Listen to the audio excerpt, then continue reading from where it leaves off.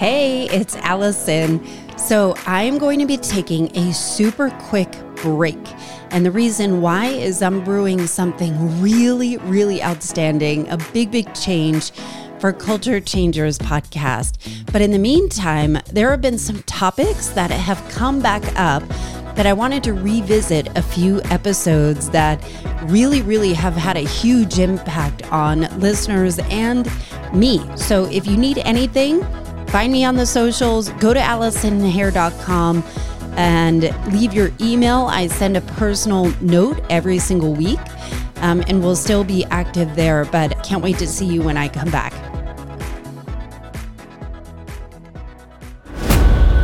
Be sure to keep in touch, Cece, okay? Well, sure. Friends, aren't we? You shouldn't play with that strange little child. Well, who am I gonna play with? Me. You like to play bridge.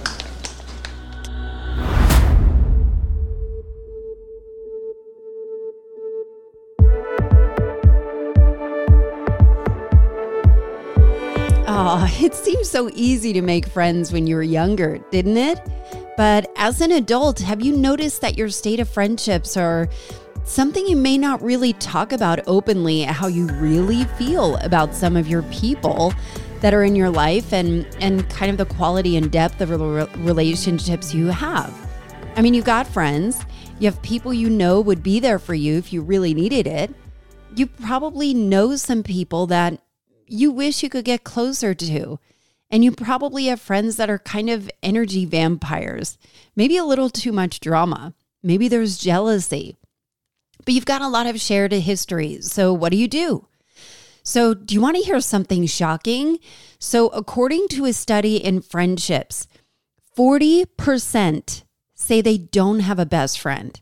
And 98% of people said they felt loneliness even though they had friends. So this told me this was really important. So as part of this Belonging mini-series, I had to address friendship and something I am really navigating pretty intensely right now. And frankly, I'm struggling with it. And if you want more details on that, you can subscribe to my emails at AllisonHair.com, where I get a lot deeper into my own experience. But in the meantime, I tracked down certified friendship coach. Yes, you heard that right. That's an actual thing. And her name is Danielle Bayard-Jackson. And boy, did she change my mind on a lot of beliefs I had about friendships. And in fact, I put out something on social media asking you, what are you struggling with when it comes to friends? What questions do you have? I have an expert coming on the show. And I got bowled over with questions and struggles from you, but it was almost like, oh my God, I really need help with this. So it told me that it was really close to the surface and it is a much bigger and deeper issue for you, but nobody talks about it until today. So Danielle talks to us about how to end a bad friendship or when, and she talks about how to do it, when to do it, how to identify what is a quality friendship and what should probably move on and how to move on, how to make new friends and having tough conversations and challenges a lot of the thoughts that I had on friendship in general. So I interviewed her not too long ago and I just couldn't wait to release it because I think it'll really make an impact. Here's my chat with Danielle Bayard-Jackson. This is so brand new to me and my world. What is a friendship coach?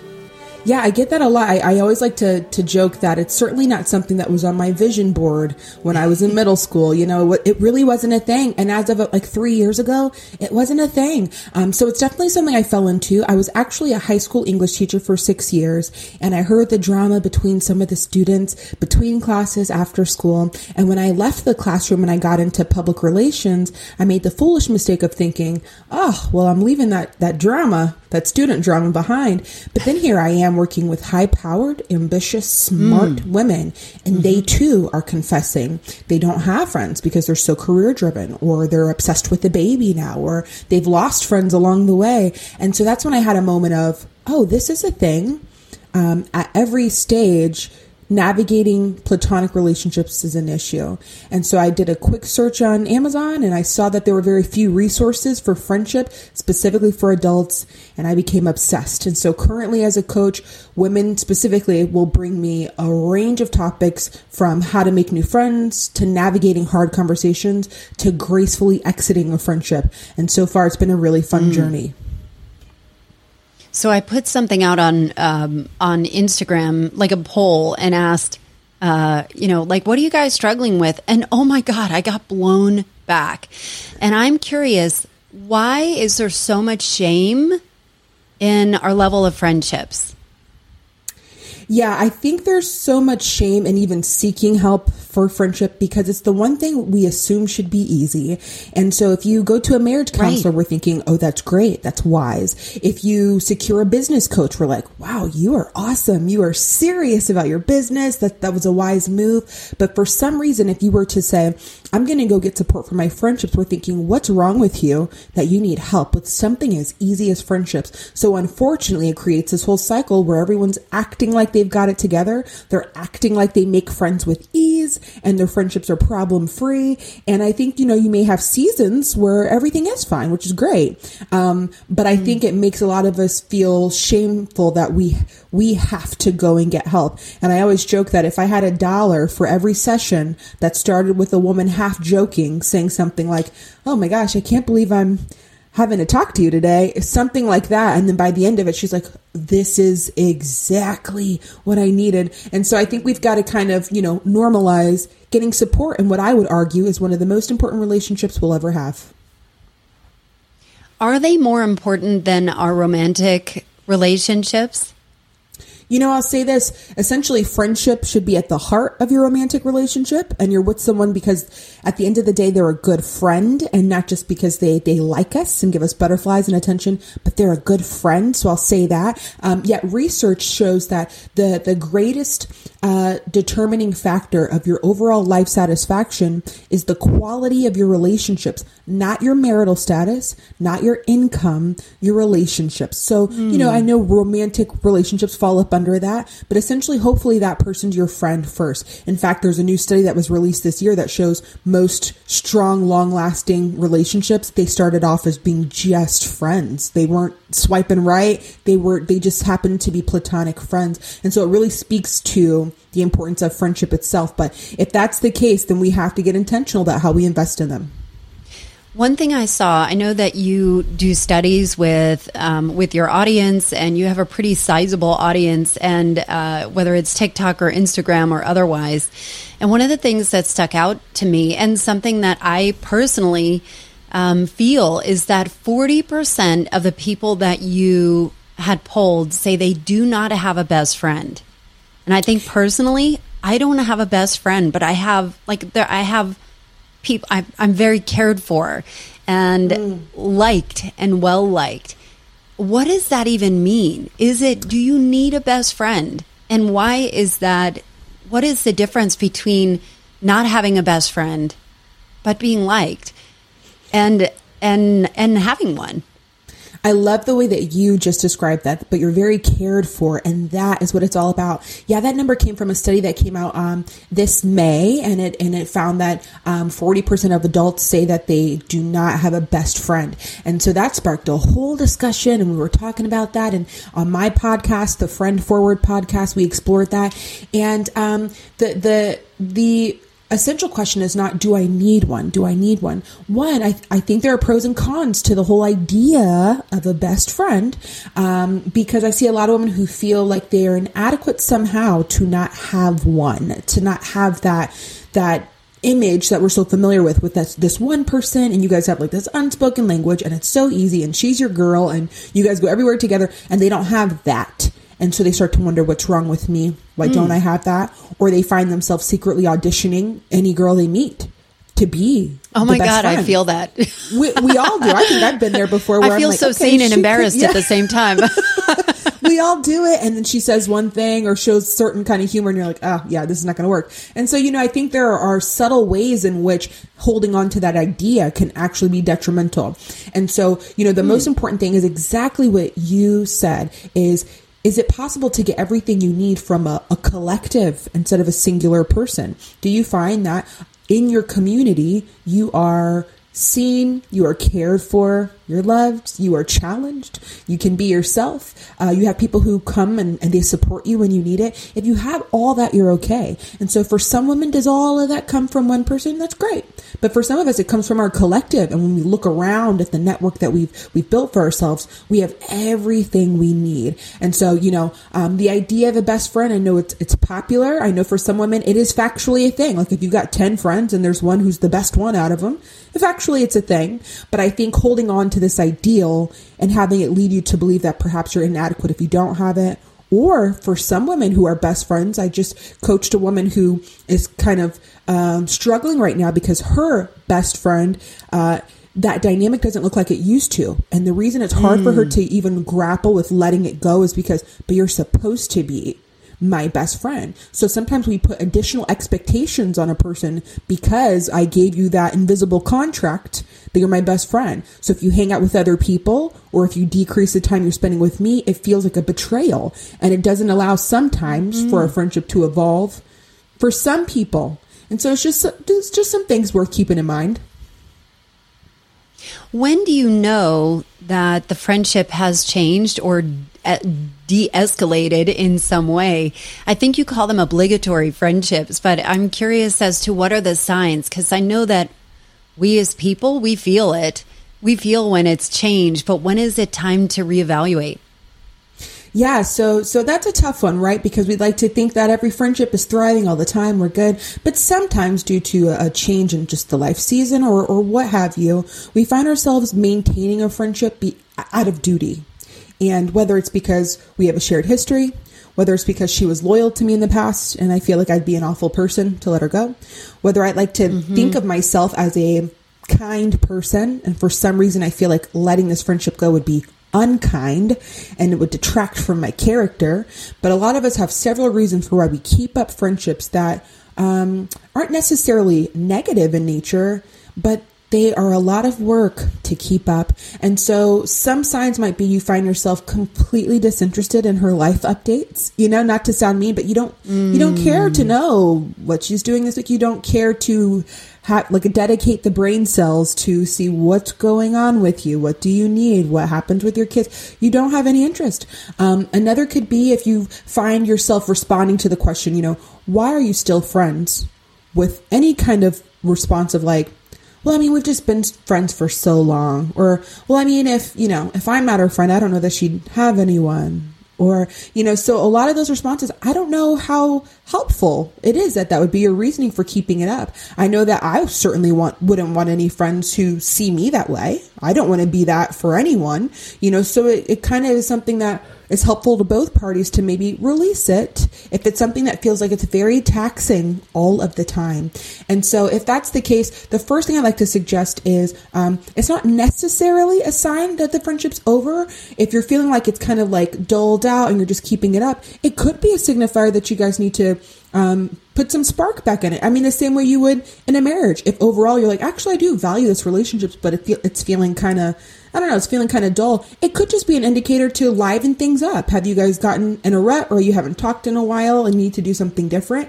But if you've decided that, no, I'm not even interested in that, to, either modify the way the friendship looks. So perhaps, we don't do our weekly check-in because it's draining for me, but maybe every other month.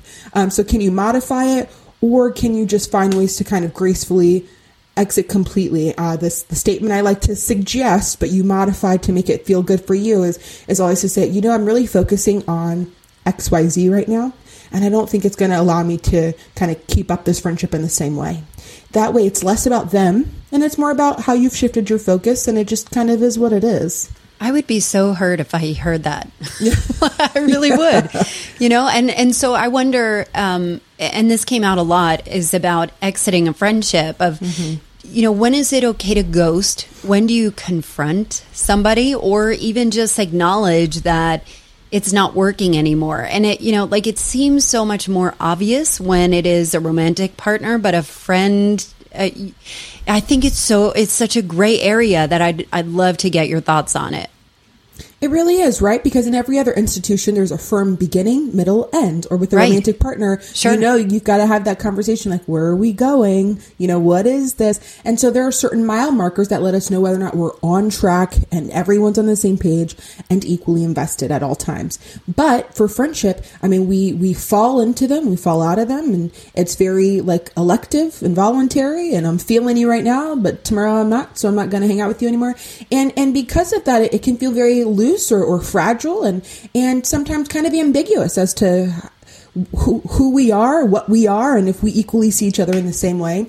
And so, if with ghosting, my personal position is ghosting's never okay, is my personal position. And now if friendship fade happens, which happens, we were really, really close, but then we both kind of stopped texting and we both equally kind of like let things trickle off, then there's an implied kind of like mutual release. I think that's different. To me, ghost is I'm not giving any kind of indicator or expression that I want out. I'm just going to completely stop communication without any explanation and leaving a person wondering what happened. Even if the offense is egregious, I think a text that's like, we obviously can't be friends after what happened. Now I'm not officially ghosting you because I let you know I can't move forward with what just happened. That was not okay. But for me, it's out of dignity and respect for friendship itself, I'm gonna let you know so you don't wonder what happened. And I'm really sensitive to that now that I've had so many clients who can trace back their hurt to being ghosted 2 years ago. So now I see what's on the other side. I'm like, okay, we got to let each other know. But if so a mutual friendship fading, if it's mutual, I think where it becomes wrong, and I heard someone say this once, is if there's one party who's not aware that that's what we're doing. So if you're fading me out, but I'm still reaching out to you regularly, I have no idea that you're pulling away, not interested, then something's off because somebody's under the wrong impression, and it becomes a matter of honesty there. And you have them thinking you're fine, but you're not. Now, there's something worth looking at. But if it's kind of like a mutual fading, that happens sometimes. In fact, research tells us that we replace half of our friends every 7 years. So a natural friendship pruning is kind of to be expected. I think it's just about doing it with as much grace as possible. That seems like the ideal state if a friendship is going to end like a mutual fading. And one thing I've heard a lot is about, I don't like drama. I don't like to be confrontational. Are there ways to gracefully do it, or some guidance around if there are toxic friendships? I heard a lot about toxic friendships, or, kind of spotting the takers, those kind of things. Yeah. Oh, I love that. Shasta Nelson is a friendship expert in this space, and she's just like my hero. I love that there are all these friendship experts. That is so it's cool. Like a whole thing. And, it's a thing. It's a thing. That's like my tagline. I'm like, friendship coaching. It's a thing. She is brilliant. And I once heard her say that you cannot have a friendship without drama, because you can't have a relationship with another human being without drama. If we mean by drama ups That's and downs. a reframe.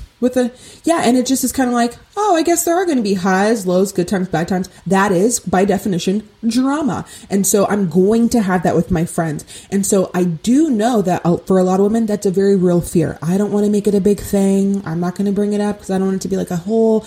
And that's true. I get it.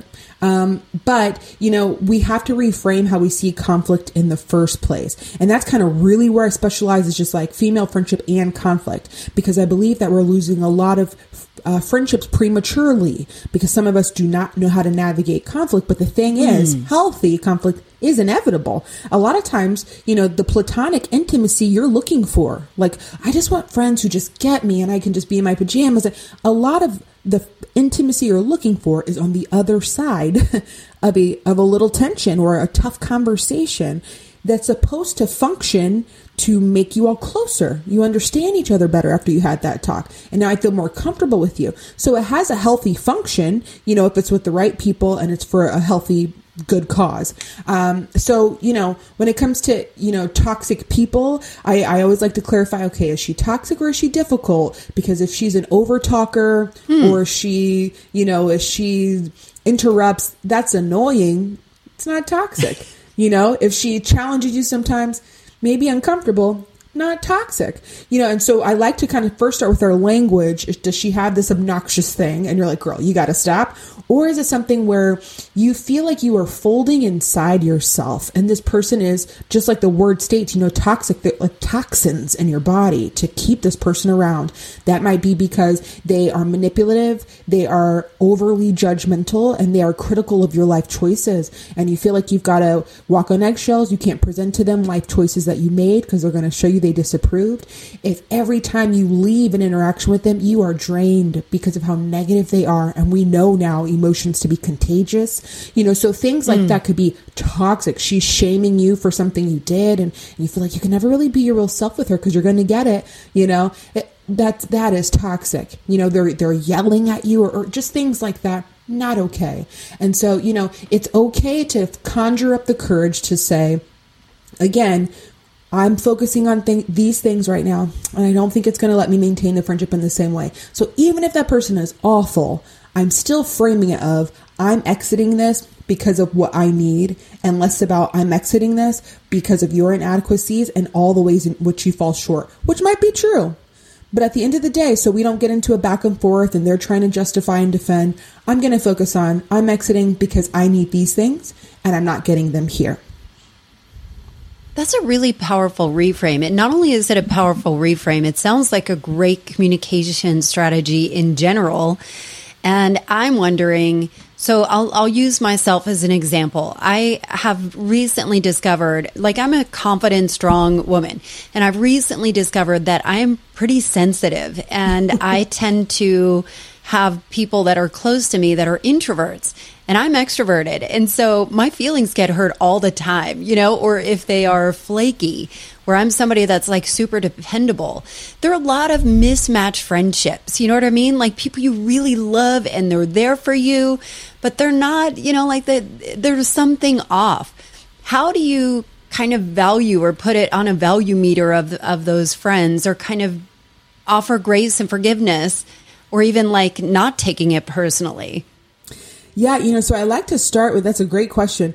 I like to start with a little tough love. I always tell myself, if you're expecting your friends to be everything to you, like this woman, I want her to not chew too loudly and get my humor and get all these things. I always remind us, well, I'm not everything for all my friends either. I don't check all the boxes for all my friends either. I might be their shopping friend or their church friend or their happy hour girl. And so I don't really know what they use me for and what places I don't really satisfy or enrich their lives because I just don't get it. And so I think as much as we can kind of approach it from that sense that we all can't be everything to each other, then I think it takes a little of the pressure off of them for having to live up to that standard, and it removes a little disappointment for us for having them fall short of the expectation. And so everybody can kind of take this collective sigh of relief, a little bit, and not have to live up to such high expectations. They are high expectations they too. Are, I think hard. in general. Yeah. I think you're trying to figure it out where you stand, in other people's lives, and kind of reciprocating kind. And I'd be curious about how you find new friends. And I've been asked a lot about finding authentic friends. So when you're meeting people, what are some great qualities to look for that somebody might be down to get closer? Oh, love that, because that's what it's about, right? I always say there's no shortage of meeting people. When people are like, I think I need to meet new people. I mean, we've got apps and all these social settings. There's no shortage of people. I think we're all craving connection. I want to feel connected to the people that I'm meeting. That's what I'm hungry for. And I think that's normal. So I love your question about, how do I know that this person has the capacity to be vulnerable with me and to love me for who I am? That's a beautiful sentiment. I think it starts with meeting people. So first of us need to get out there and meet people. We actually just launched a How to Make Friends as an Adult course to walk you through literally step by step, how to do it and address mindset. But when it comes to finding people you connect with and you're close with, a couple things to keep in mind. One, for some people, this doesn't apply to all listeners. So if you're listening, for some of us, we want that vulnerability so badly that we come into things a little too strong. And we're doing vulnerability the wrong way because we're trying to love bombing. Yeah, exactly that. Yes. And we're trying to expedite the process of feeling close to them. But, when we do that, unfortunately, sometimes it makes people suspicious. If you're dumping on me something about your marriage or finances in our first or second interaction, it can actually have the opposite, effect and make me suspicious of your motives for sharing that with me so big, so soon. It can also make me uncomfortable because, a lot of vulnerability kind of has that reciprocity rule where now I feel like I need to share with you, but maybe I'm not there yet. You shouldn't be using vulnerability to test people. Well, I'll see if she can handle this. And if she can't, then she doesn't. We shouldn't be testing people with it either. And so if you want to find people you can connect with, you should be looking for people who are good listeners, who they follow up on what they say they're going to do is a big one. Reliability. So if they say they're going to text or they're going to show up, they do, because that kind of shows me, okay, I can trust her. And it starts with little things like that. She keeps her word. And so now she might be a friend, a potential friend who I can trust because she honors her word. I mean, sometimes it's simple things like that. Looking for people who are self-confident. I think we're surprised to see that that's one of the traits of being a good friend is your own self-confidence, is really important. And so if we're observant before we lean in, I think we can kind of assess some of those things and see, this is a person I think I might be able to feel safe with, and just kind of, share certain vulnerabilities bit by bit until we get to a space where we do feel connected. I think the real thing that you're saying is that you've got to show up as a whole person too, of being, of self-love and feeling like you are enough as you are without looking for somebody else to complete it. At least that's what I'm interpreting it in that way. Totally. Yeah. And recently I had a client who said, I'm struggling because I feel like I'm a really goofy, playful person. And I just struggle to find people who are just, that's the kind of girl I am. And so I asked her, I said, well, how do you show up? Like when you first meet someone, are you kind of serious? And she's like, well, yeah, because I don't know if they're ready yet. And so that's a lot of us are doing it to ourselves. We go into a friendship performing because we're scared about being exposed. They're not showing up authentically, right? And then we struggle with, okay, when do I get to stop? But that's what they signed up for. And so it requires a little vulnerability to really, truly show up as yourself. And hopefully the right people stick around and love that about you. Danielle, that is going to be the audiogram that I'm going to use to promote this because I think it's really powerful. What about the friends that always initiate? Yes. I would have to say, like, if I had to look at the top 5 reasons I'm having a session with a woman, one of them is about, I feel like I initiate more than my friends and I'm over it, And so, a couple things to keep in mind there is try as much as you can to focus more on those who are eager to accept your invitation. I know that's easier said than done, but if I'm asking a friend to brunch and she says, heck yeah, what time? I have to find a way for that to count. I have to find a way to be content with the fact that she is so happy to meet up with me on Saturday for brunch instead of getting fixated on, but why did I have to ask first? So that would be kind of like the first thing is look at the people who are eagerly accepting the invitations instead of getting caught up in, but I shouldn't have to do it first.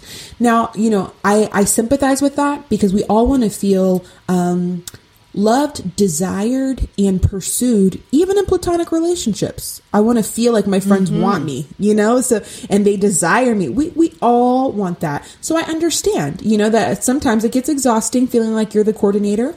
But that would be like my central advice there. And then the other thing too is, to see if there are other ways in which your friends are contributing to the friendship. So maybe I'm always initiating, but she's always bringing little trinkets for my kids when she's thinking of them, or she offers to pick me up and I never really have to drive, or, so are there ways that she's contributing and adding value to this friendship? And maybe she's not necessarily the coordinator. And then the final thing I'll say is sometimes some of us unintentionally fall into being the unofficial coordinator. And so we kind of develop this friendship ecosystem and I'm the coordinator and they come along. That's what we do. And so I never really gave him a chance to exercise the muscle. And so one tip I'll give there is, let's say we're finishing brunch. I might say something to the effect of, oh, this was amazing. But you know what? I feel like I'm always picking out the brunch spot and telling us where to go. And I'm sure you have some ideas of your own. So how about next month you pick the spot? Let me know what time, what day, and where that. we're going. And that way, my message is, it's your turn, but I said it in such a way where it's not accusatory, and I'm inviting her to match my effort. You are really good, Danielle. You have really reframed a lot of things that I thought would be not counterintuitive, but you've kind of changed things. You've flipped things around for me. And I'm sure you probably get asked things a lot, and probably almost like a repeating hammer over and over and over again. What do you know that you wish other people could know? I think that friendship takes work. I think I'm behind the scenes and I see all that's required, and I'm reading the research and all that. And so it's totally normal to me. But I think people thinking it's supposed to be easy is causing a lot of issues. I think it means they don't put in the work, and so they're abandoning friendships early because it got hard for a second, or they're not going out and making friends because they've told themselves, oh, well, I guess I just don't have that je ne sais quoi. I guess other people are doing it, but I don't have it. That's not true. In fact, there's a study that asked people, do you believe that making friends should be easy and organic, or do you think that it's something that probably takes work? And they followed those people over a period of 5 years. And the people who said, I believe it should be easy, were reporting greater feelings of loneliness than the people who acknowledged it probably takes work. And so, it all really does start with your mindset that it's going to take a little effort. And I think for those who are prepared, they'll have some really fruitful relationships. That is so powerful. Danielle, how can people work with you and or find you? Yeah, so everything's over at betterfemalefriendships.com. I do have men email me privately. They're like, hey, listen, can I take this course? And I'm like, it's our little secret, So, most of the content is simply relational in nature anyway. And you transfer it to your marriage, to, male to male friendships. So a lot of it's for anyone. We just really like to specialize with women and our needs. But everything's at betterfemalefriendships.com. And we are at Friend Forward on Instagram. That's the name of the business, Friend Forward. And hopefully everyone will catch up with us over there.